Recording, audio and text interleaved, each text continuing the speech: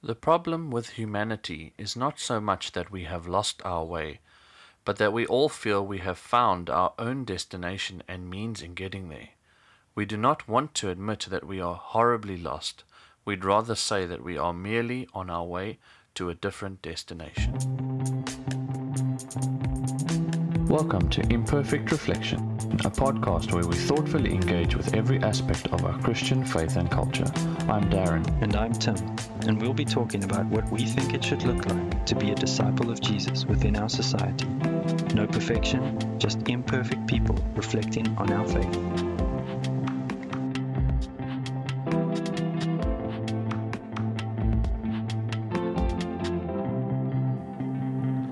Hey Tim. Hey Darren, how's it going? It is going well. It's going well. And yourself? Yeah, going good in amongst Nice. all the craziness of life. Oh yeah. And the heat. Oh, Or yeah. for us at least. I Yeah, think we you got guys the- are going into winter. We got the cold here. Yeah. Episode 9. Episode 9, man, Heck we're going. tuck. Yeah, we're going. I suppose it's been actually quite slow because we've taken another unintended break. But Yeah, I mean, podcasting is not a full-time job, so yeah, we're so- still happy about episode 9 because yeah. yeah, it feels like we're achieving something. Yeah. It's even though it's just a hobby, but yeah, it's good to be talking about these things again. The theme of salvation. Yeah. Yeah. Yeah, last episode, not last week. Last episode we swung it a bit around by doing what are we saved to ahead of this episode, which is what are we saved from. So confounding some people, but I think it was definitely a better flow, I feel. Yeah, we had our reasons for that, and yeah, you can listen to the previous episode if you want to hear the reasons behind that. Yeah. I suppose we should say hey listeners as well, Yes. Hey listeners. as we've just addressed them with that. But yeah, Yeah. So yeah, we started off with a quote. I don't know, just maybe a thought that I had, and for me, I feel humanity, like one of the greatest things that God rescues us from is ourselves. So Yeah. that's kind of where that thought was leaning. right. Yeah. I don't know what Yes. you get from the thought or what you thought about the thought. What I thought about the thought. Yeah. Yeah, no, I think it's very true. It's one of those things where it kind of makes me just realize how we deceive ourselves in a sense. We're quite a long way down the track of humanity since the beginning. Yeah. And I think we've pretty much, we're completely off the track, and we're so far off the track that we've convinced ourselves we're On the track. we're back on the track or something. I don't Yeah. know. It's like, it's pretty Yeah. bad. And I think Yeah. we deceive ourselves into thinking that we're fine, and we just especially today's culture, just of sort of self gratification, getting everything right now. Yeah. There's probably a better way to say that, the now culture. Yeah. And yeah, that kind of just distracts us away from the real problems, that we don't even think about the fact, of where we're going, and that there is a way to be lost from, and Yeah. we just rather don't think about it. And I guess this is sort of generalizing, there are lots of people that get saved because they realize this and find Jesus, but yeah, sort of we're stuck in that. Yeah, I think we saved from ourselves in that, but also like saved from our selfishness. That's also a big one, because I mean, like you said, living for ourselves, and it seems like that is a big thing as well, that everyone is just really concerned and focused on like themselves. And I think we often try to convince ourselves that that is the right thing to do. Like, I just need some me time and I just need to focus on myself and get myself right. Yeah. And I think, yes, there is definitely some merit in that, but I think that the best way for us to actually focus on ourselves is to spend time with the one who created us. And to also, a saying that I love to mess up, sword sharpens sword. Yeah. Yeah, iron sharpens iron. Like, I think we better ourselves when we're with others as well. Yeah, obviously surrounding ourselves with people that love God and love truth and are willing to challenge us on things, and also not just challenge us like, hey, you're doing something wrong, but like, hey, I see there is more in you, there's better. God has put in you greater things than what you're living out. And I think that's also a big part of what we're saved from. We're saved from loneliness of having to do things on our own. Yeah, exactly. I think we've definitely, in the culture as well, is just moving to this isolation. You know, it's kind of like with technology, there's, you know, you can kind of self-service things. You can do, you can pretty much get all the answers online. You can ask Google instead of asking people. You know, there's so much that we can sort of do for ourselves, which kind of makes things easier in a sense. But then, you know, it comes at the cost of community and relying on each other and like interdependence. So we've got this whole independent thing going, and then but I feel carry on. No, Sorry. I was just gonna say, like we get saved from that in that, you know, Jesus is the king and he is sort of, you know, the king of the church, and we get saved to what we spoke about last time, saved to this community and this church. And it's difficult to be in community, to have to kind of come alongside sometimes strangers that you don't know, and but it kind of, like you say, we sharpen each other, and we work together towards a common cause, I guess. I mean, a big thing, I mean, hearing it in my testimony in the 4th episode we did, I think, introspective reflections, where we shared our testimony, like a big part and I can't remember the word now, but like accelerator to my faith was friends. You guys. That was a huge accelerator to my faith and my growth, because I think like if I had to try to do it on my own, I really would be completely lost, because when you're trying to figure things out on your own, it really is difficult, and we don't see things clearly sometimes and stuff. But like you guys having friends and that are surrounding me, and that like you also going through your own kind of struggles and things, like seeing life in every different aspect that is available, and then also just walking with each other, like that's a huge aspect of Christianity, and obviously community that God wants us to have. And I was saved from having to try figure things out on my own, just in the sense that like Jesus sends the Holy Spirit to help us, but also that he provides us with access to his body, the church, with people who are there, who are going through life as well, and that we don't have to do it alone. That is, yeah, really awesome. Yeah. Yeah, that's true. And helpful when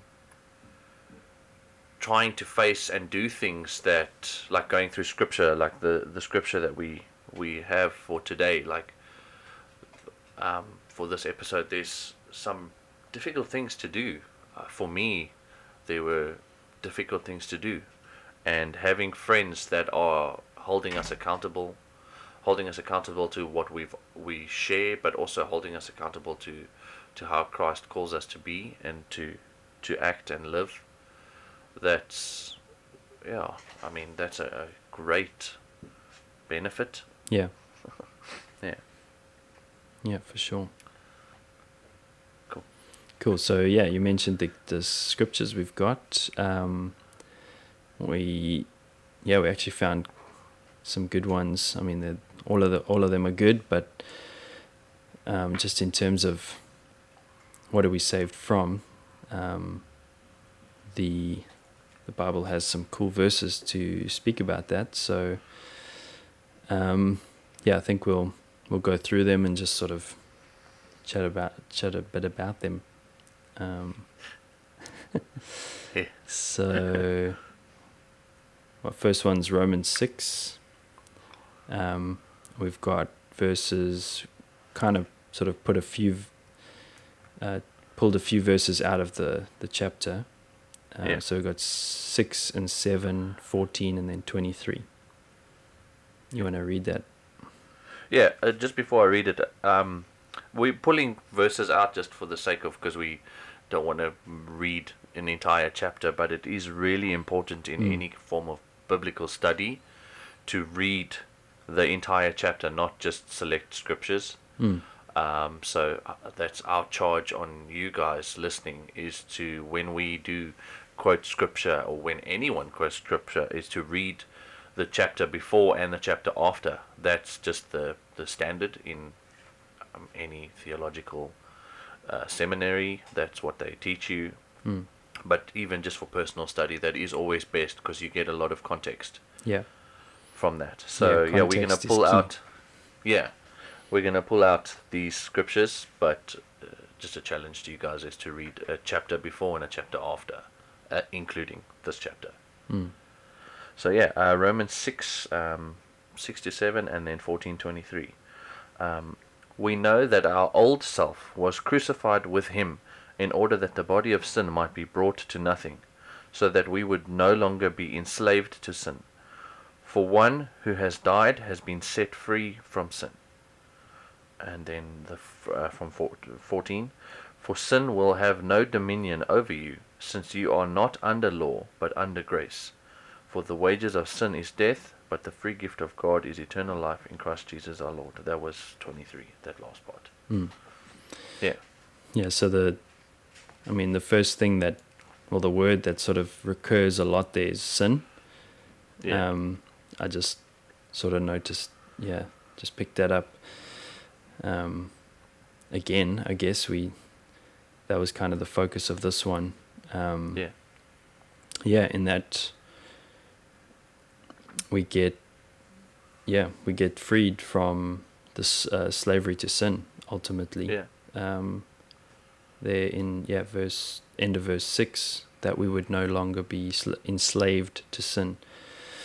So there's this sense that we are, we actually, we're enslaved. We can't help it.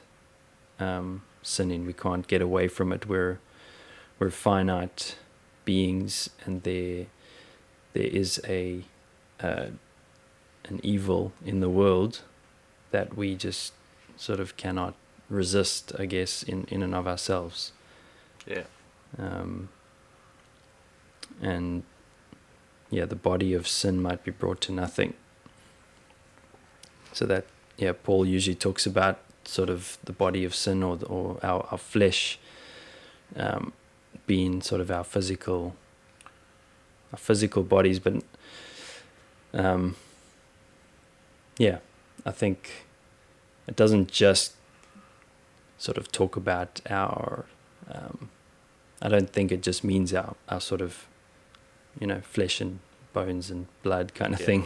It's kind of more just our natural instincts that we have.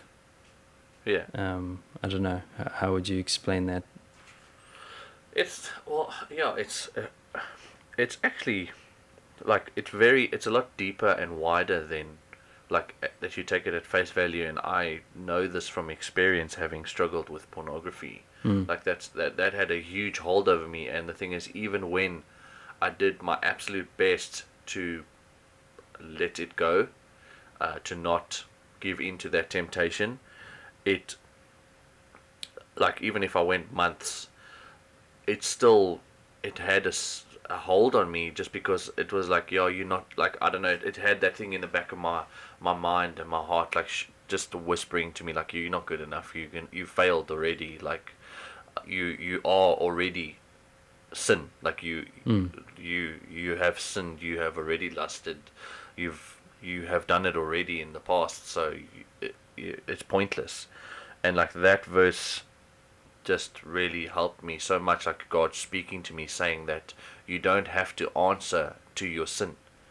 You don't have to have a conversation anymore. I've taken it. I've cleansed you of it. I've washed you white as snow. Yeah. And then also, it's that Jesus' death on the cross. He paid for our transgressions. So there is a cost, or there is a reward for our sin. A reward makes it sound positive, but it's the wages of sin is death, and he paid that price for us. So it's that's why it's deeper and wider, because it works now, but it continues to work. It also works in our past, across all stretches of our life.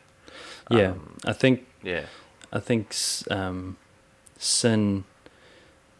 is like it can be a confusing sort of term, where we kind of see it as just things that we do wrong. It's like, just, when you do something wrong, you get angry or whatever, and you, like pornography, things like that. Sort of doing those acts, sort of sinful acts, I guess, is what most people think of when we think of sin. But the Bible does sort of speak about sin in a bit of a different way at times. So it can mean that, but it's also kind of this. It's kind of like almost like a force. It's kind of like the. How do you explain it? But like, this entity, this thing, sin, that we need to, like you can't be enslaved just to, something that you do. It's more like, almost like a personal thing, like it's personified. Kind of like how evil, has this person behind it, like kind of named Satan, or the devil or whatever. So I think we need to, it's, for me, like seeing it like that kind of changed the way that I view sin, where it's not just about, you kind of, now you can behave better kind of thing. It's like you're actually free, you're under this sort of curse, and that kind of is lifted from us. We get set free from that sin, and then, as verse 14 says, sin will have no dominion over you. So we kind of under this oppression that we all have to die to, I guess, and that's part of the argument that Paul's making here, that we've been crucified with Jesus. So Jesus died as the perfect sacrifice, and then we kind of, we get that through His grace, I guess, accepting Him,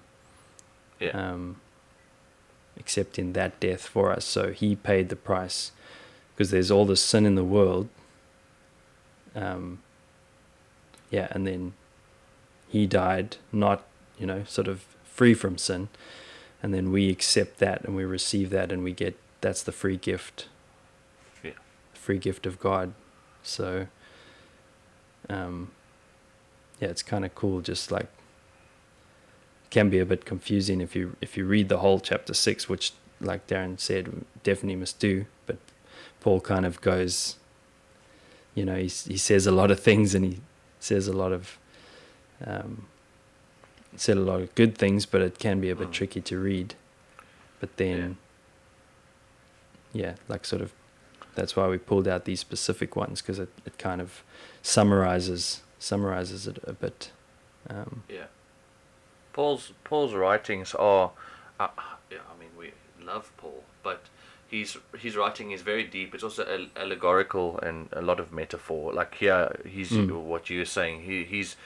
He's personifying sin as a slave driver, a slave master, which is helpful, but also, like you say, it's sometimes difficult to view it in that sense. But it is. I mean, it is someone, or like an entity, like you said, that there's a physical. It's almost like a physical presence, kind of sometimes. Yeah. And you no longer have to respond to that presence, that thing. It's no longer in your life. You don't have to answer to it. It's no longer. It doesn't have access to you anymore because you bought. And that's also kind of like what I feel like he's trying to get at, is that like Jesus bought you. You were a slave to sin. You died with Christ, and he bought. That's the price that he paid for you. So like, it's a slave trade, a terrible thing, but that's how it was. One slave owner, and then if you were a slave, and someone bought you, then you no longer have to answer to the others. And if your new owner decides to set you free, then the old owner has no say over that. And that's kind of like what it is, what Paul's saying. Yeah, the term, that reminds me of the term redeemed, like redemption. The sort of root sort of definition under there in biblical times was that, being bought, kind of being paid for. So I guess just from those verses, we can see that we're saved from sin. Sort of being enslaved to it, but then we also we've got the wages of sin is death. So, and of course we will all die a sort of physical death, but the ultimate death there. So if we've been saved from sin, we also get freed from the wages of that sin, which is death. So they kind of go hand in hand. So, but there, I would say the Bible sort of talks about death in this sort of spiritual sense of not being in the presence of God. Which, because it speaks about the free gift of God is eternal life in Christ Jesus our Lord. So, which we spoke about last time, we're saved to, in the next life, or in the age to come, we're saved to that eternal life with God. And the opposite of that is a death. It's a separation from that relationship. It's a a really big thing to try think about. Just that whole thing, and for me, like the separation from God, the eternal, like it's eternal life or eternal death, and I don't know. For me, like I don't know, maybe eternal life sometimes I don't grasp it fully enough to understand like how great that is as a gift that we're getting. But like for me to even try imagine like the greatest I've ever felt in my life, like the most euphoric or whatever, and to try imagine that on a scale that I don't imagine, and then also like just constantly, like that's kind of what I have as a scale for what eternal life in the presence of God is like. And the absence or not being in that, like even if there is no physical fire burning you, the absence of not having that is heartbreaking. Yeah, for sure. Yeah, I'm not making any arguments here that there is no physical fire or whatever. I'm just saying that, like, for me, just thinking on that level, yeah, is already how amazing it is that God reached out from where He is to save and bring us into that relationship again, into that presence where all good things reside. And I mean, yeah, that's incredible for me to just even try for a moment fathom what that's like.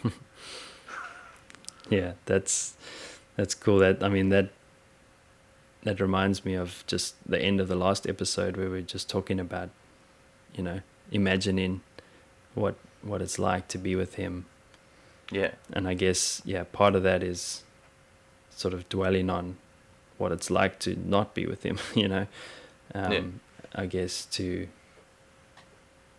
kind of think about, you know, to be grateful for what we have and what we're receiving from Him, just what He's done for us. So for me, on my wedding day was probably it's a culmination, so like a crux point. So I think probably one of the greatest days I've ever had in my life. And like as Tanzan walked down the aisle, or actually even before she came through the door, I was shaking and crying, and like people were like, "Oh, okay, does he not want to go through with this? Did he make a bad?" But like I just couldn't help it. I was so overwhelmed with joy, and it's a joy that I've never felt before. And I mean, I was crying buckets. And Tanzan has photos, and she loves to show people. But yeah, that joy of like I'm my bride is going to be walking down those stairs is the greatest feeling that I have. And to think that being in the presence of God is that times infinity is ridiculous. And I'm saying this because I don't want to live apart from knowing that. I don't want to know that I could ever be not having that joy. That's painful for me, knowing, like, painful to not have that. For sure. No, that's good, man.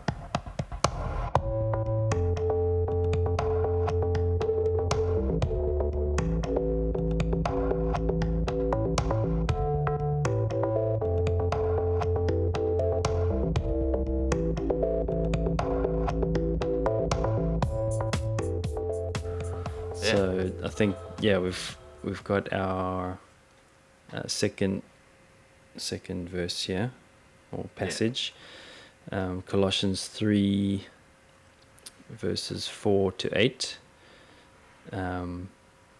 So I'll go through this one.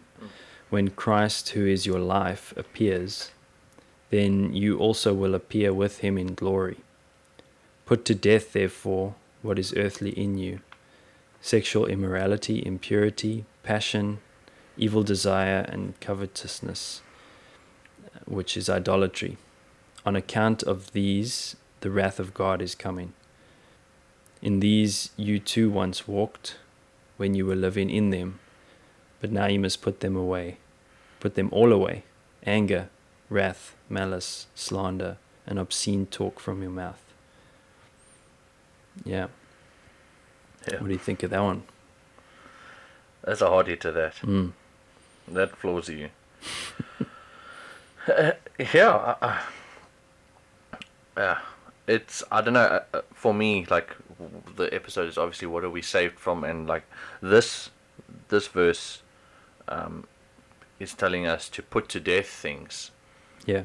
And so that kind of makes it seem like we have to do the work. Mm. But the only way that we can actually is, which is verse 4, when Christ, who is your life, like, he gives you that strength. He gives you the life, the ability to put those things to death because he defeated them.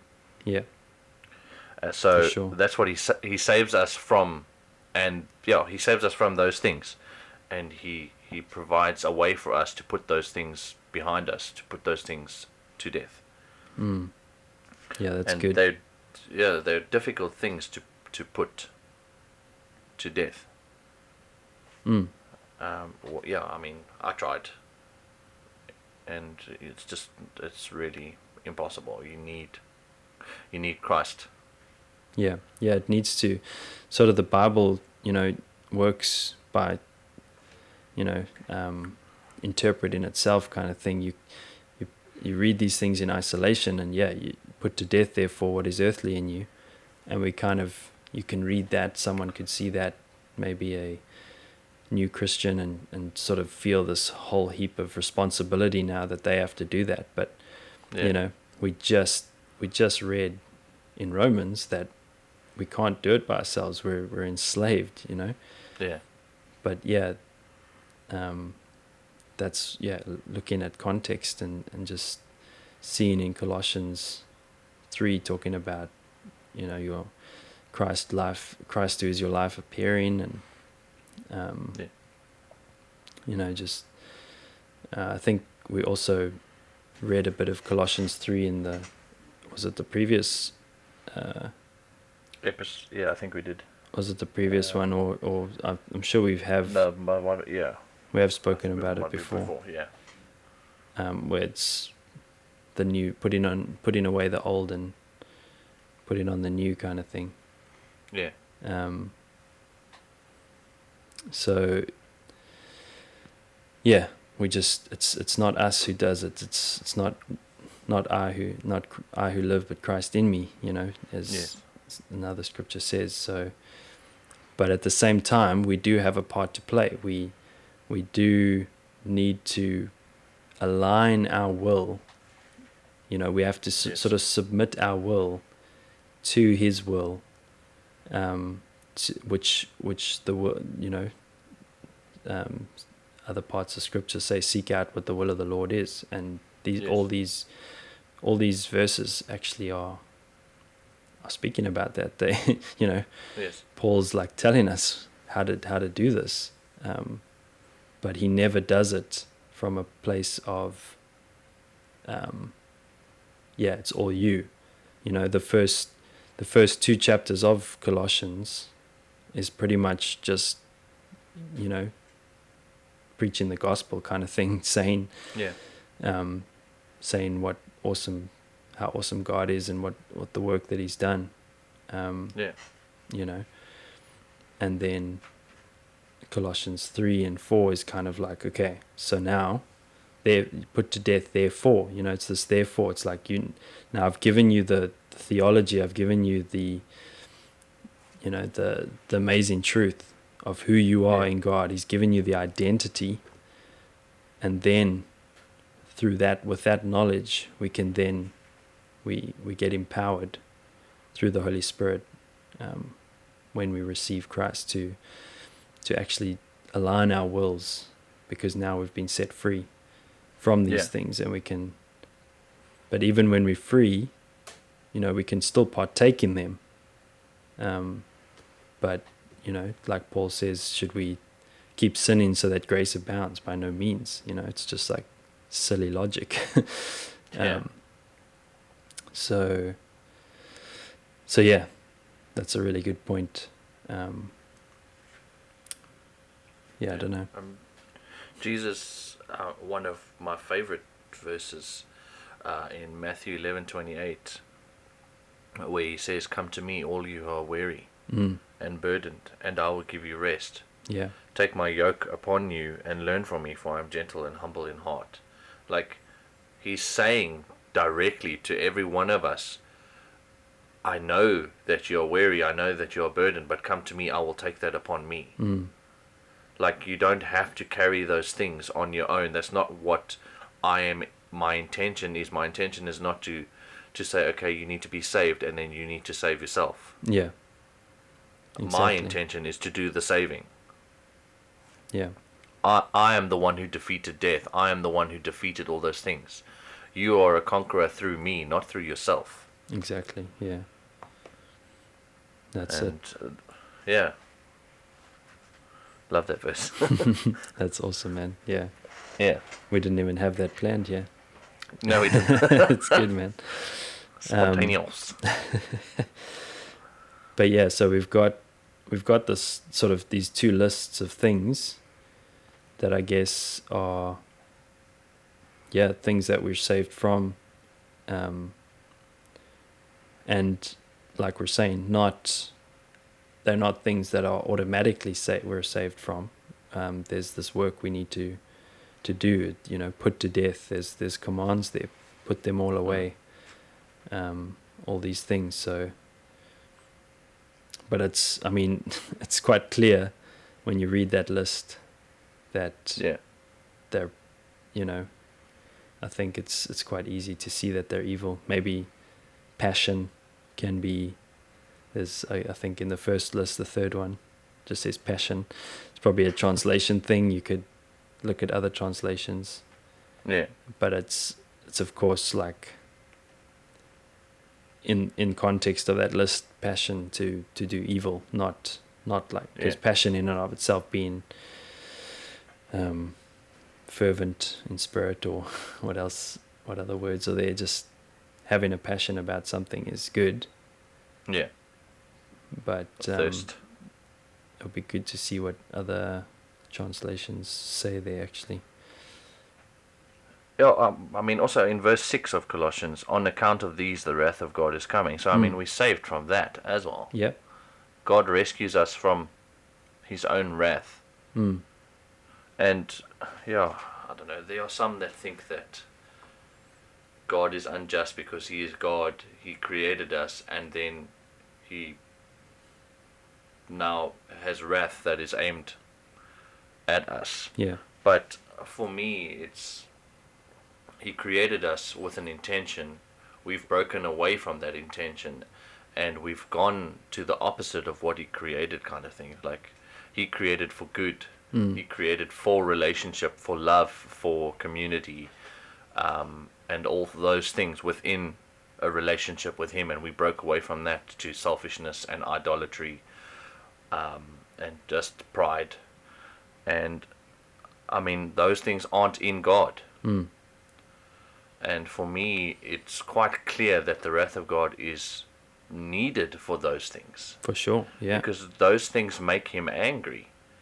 Because it's like I try to think of it like, if I created anything, like if I created humanity, and I was like, I create these people because I want to have a relationship with them, because I love them so, and I want the very best for them, and then I see them going off and doing things that I know will destroy them, that would burn me with rage.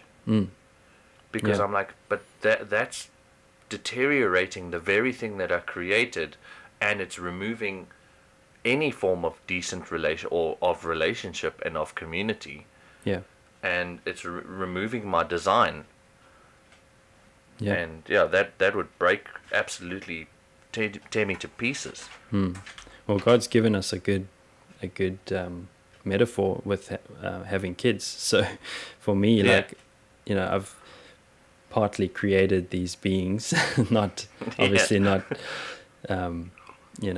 You were involved. I was involved. I didn't actually do the work, sort of the actual creation, but that's all God's miracle. But I've got Zeke almost 4 and River 1.5, and if I see Zeke, sort of causing River pain, grabbing some toys from him, or you know, doing things, you know, coveting, or you know, these sorts of things, being having anger towards him or something. There's they little kids get very jealous of other kids' toys. You know, that makes me really angry to see that, because there's a breaking down of relationship. And I can see that they don't understand, like Zeke doesn't understand that what he's doing. He's kind of just like, oh, I want this toy now because it looks like River's having fun with it, and I need to. He even says, like, direct, I need to have that. Like, it's pretty clear. And you know, so there's a judgment that needs to take place. Then I will, you know, take his toy away and say no, like, and take him aside and talk to him, and you can see that causes him great pain.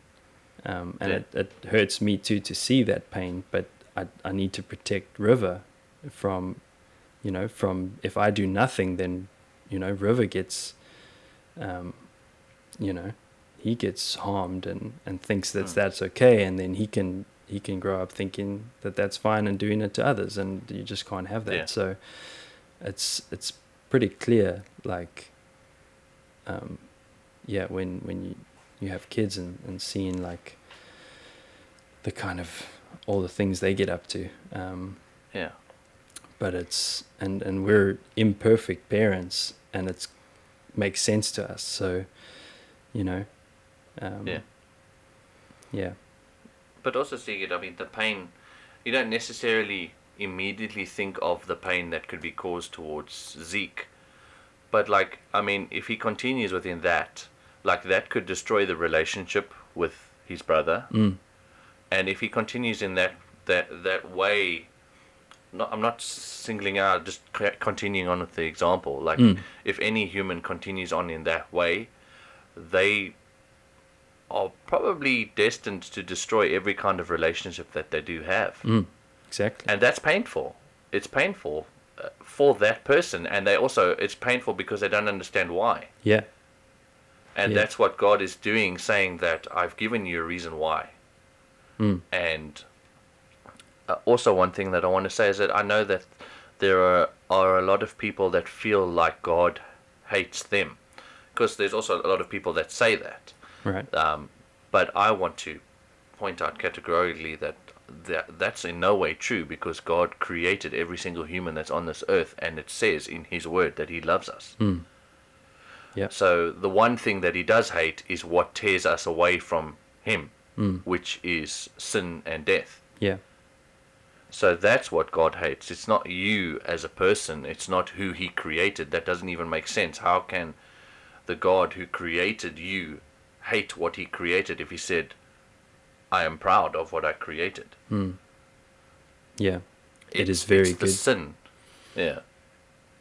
And God will do everything He can to get, you know, to get that sin away from us, to, you know, to the point of God becoming His creation, putting away His godliness, and sort of feeling every temptation, and then actually suffering, you know, and just dying, but not just like, oh, just a quick death. This is like the worst death, that, you know, excruciating death on the cross, to identify with us so that we can be called brothers, to be adopted in the family. It's amazing. I kind of, just going on with the kids metaphor, like, kind of the kids train of thought, like, the other day I sort of was tired, and just, like, River didn't want to go sleep and had to have him in the carrier, and I was just, like, trying to put him to bed, and he kind of, you know, when they don't want to sleep, and then they're like, just kind of laughing at you, like looking up, smiling. It gets a bit annoying. Yeah. Most of the time it's cute, but then sometimes it just gets too much. And I was just kind of just walking up and down, trying to get him to sleep. And then I was kind of thinking, I was like, oh God, like you say in the word, you experienced like all temptation and all our things, but I was like, you didn't have kids. I was like, you didn't have to deal with this. And like almost immediately, like I had like he answered me. He was just like, imagine that my whole creation, like I am a father to my whole creation, like all my creation of my kids, like, and I was broke. I was like, okay, that's, I was just like, okay, it's just kind of like a Job 41 moment, just like, where were you when I formed the, I was like, okay, yeah, you are the father, and like the prodigal son story kind of thing. Yeah. So yeah, God's experienced it all, but yeah, where were we going with that? I think it's I don't really know, but it was good. The wrath of God. We're saved from the wrath of God. Yes. Which is, there needs to be judgment so that all evil can be removed. Ultimately, in the end, and that gives me hope that we will be saved from that ultimately. Because if that was not the case, if the wrath and the judgment of God wasn't coming, then we actually wouldn't be saved from all these things. Yeah. Because they would just continue. So. Yeah. Yeah, I mean, it gives me hope, a great hope. Also knowing that my life is in the hands of Jesus. Like, in Him we breathe and have our being.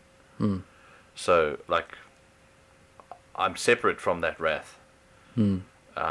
And all that I have done that deserve wrath, He has taken. And that gives me hope, but that also spurs me on to try and live a better life, a life closer to Him. And closer to what He calls of me, because I know that, and I understand that God doesn't intend to be a control freak over my life, that I have to live according to His ways because that's what He wants. It's that He wants me to live according to His ways because He knows that that's the absolute very best for me.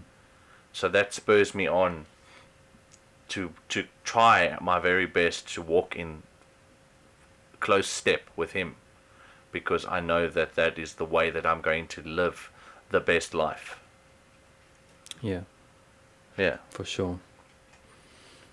Cool. So we'll move on to the last passage we've got is 2 Thessalonians 1, 8 and 9. Or it's just the second part of verse 8 and verse 9.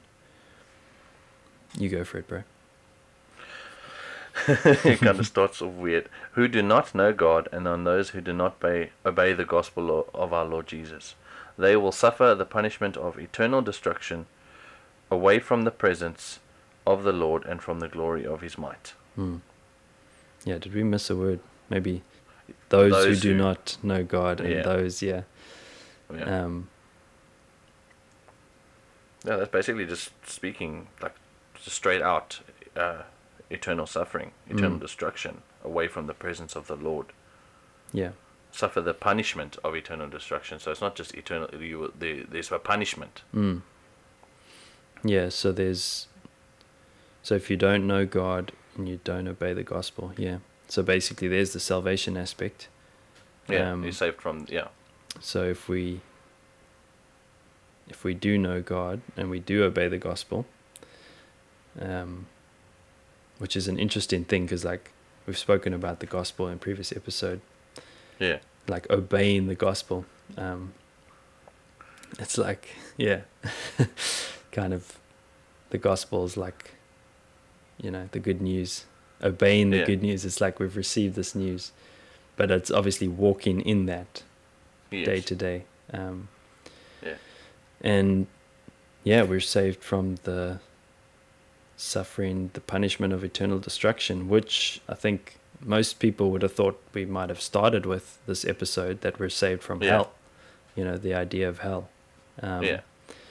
Which I think, that's quite a stumbling block for a lot of people. Like you were saying, this God that created us now consigns us to hell. And I think, what should I start? I think, firstly, there is a scripture that says hell was created for Satan and his angels. So hell was never intended for us, humanity. Humans were always meant to be in the presence of the Lord in glory. It speaks about that in verse 9, from the glory of his might. Like, we were destined to ultimately be glorified in him through the glorification of Jesus. So that's kind of the first thing, is that hell was not for us, but we kind of join in by not accepting God's plan and end up going there. And then I guess another thing that I've recently looked into is that hell, you can actually defend scripturally the idea of eternal punishment, but also annihilation. So the idea of dying, you just die and you're gone. So some people call that annihilation, which I always kind of was like, didn't agree with, but have recently learned that you can scripturally defend that. So if it's kind of like it doesn't need to be this thing of, and I mean it's complex because there's scriptures that seem to indicate that there's going to be this, this constant punishment. But either way, God is good and God is just, and his ways are higher than our ways. He knows. He knows the right way to punish. He knows what justice is, so he will do what's right. But what are your thoughts? I had a lot. Now they've all disappeared. I mean, God is just, and his thoughts and his ways are not our ways, and he doesn't handle and deal with things in the same way. And for me, I think that, I believe that God is completely fair, and he's more than fair, because he gives us something that we don't deserve, which is almost like the definition of unfair. But I don't know, I think for me, when we don't want to accept that gift because it's like, nah, God is unfair because he's going to send me to hell if I don't accept that gift, I think it's stupid. That really is dumb for me. Like, he's given you the keys. If someone says to you, like, all the money in the world is behind this door, and here are the keys, the only thing that you need to do is ask me for the keys. If you don't ask me for the keys, you don't get the money. Can we then say that person is cruel? Like, I think the onus is on us. God he's like, what you have to do is believe in me, and like, I am the Savior, I'm Christ. And we're like, nah, it's cool. You know what? You're actually being cruel because you're condemning me to. I think we're condemning ourselves in that regard. Our pride is condemning us. For sure. So that's what I feel like. I kind of went on a tangent there because it's not necessarily what we were talking about, but I think some people make those arguments. Yeah, no, it's a good point. Yeah, and for me, those arguments are quite silly. Yeah. I think God is just, and he doesn't, like you said, he didn't create hell for us. But the thing is also, me being a teacher working with kids and you having kids, we kind of know that if there is no judgment, there is no improvement. If kids don't understand, like if kids are not told and shown like there is a better way, don't do that, then they don't. Yeah. And also, I mean, it is, if you want to continue living within that, then you, and that is, I mean, Tanzan's parents did it to her, where she was like, she wants to try wasabi, and they're like, it's going to burn, and she's like, no, it's fine, I can take it, it's going to burn. And then they warned her, and eventually they're like, okay, fine, do it. And then she felt the burn. Yeah. And it's, I kind of feel like God's like that, like you're going to burn. And then we're like, no, it's fine, it's not that big of a deal. No, you're going to burn. And for me, God saves us from that if we have ears to hear. Yeah. And a heart to listen. So I mean, his grace extends the world over, but it extends only as far as we are willing to open our ears and listen. Exactly. Yeah. The only way, he could offer, create true love is to give that free will, and he honors that. Yeah. Gives us the dignity of choosing. And we don't know all the complexities of that. He's sovereign over all, but does he reach down or do we reach up, kind of thing? There's that, the whole balance of that. But he's got a plan, and he's bringing it to completion, and it's and he has in Jesus sort of it's kicked off through the cross, the resurrection, and now we're just in this time of waiting for the second coming, and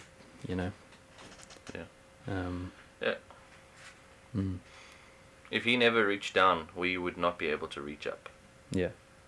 So for sure. I know there is a big part for us to play, but the thing is, it all really is, it's on him. The only minimal thing that we have to do is reach, but he has crossed the great divide that we could never. And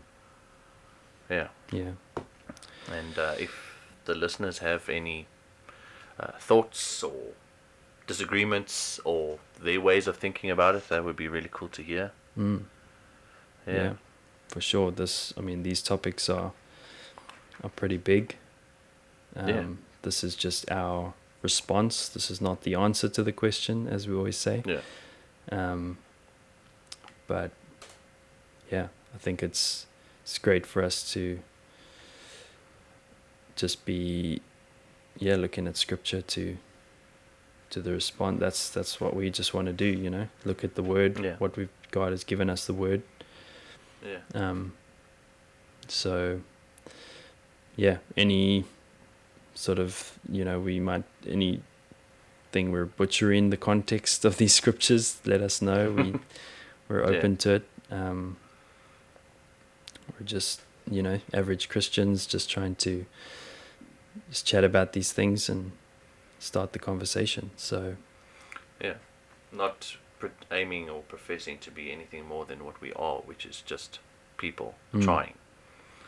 And we want to do this together with community, with others, to sharpen each other. So we're open to that. Cool. So thanks for listening. That's it. That's a good one.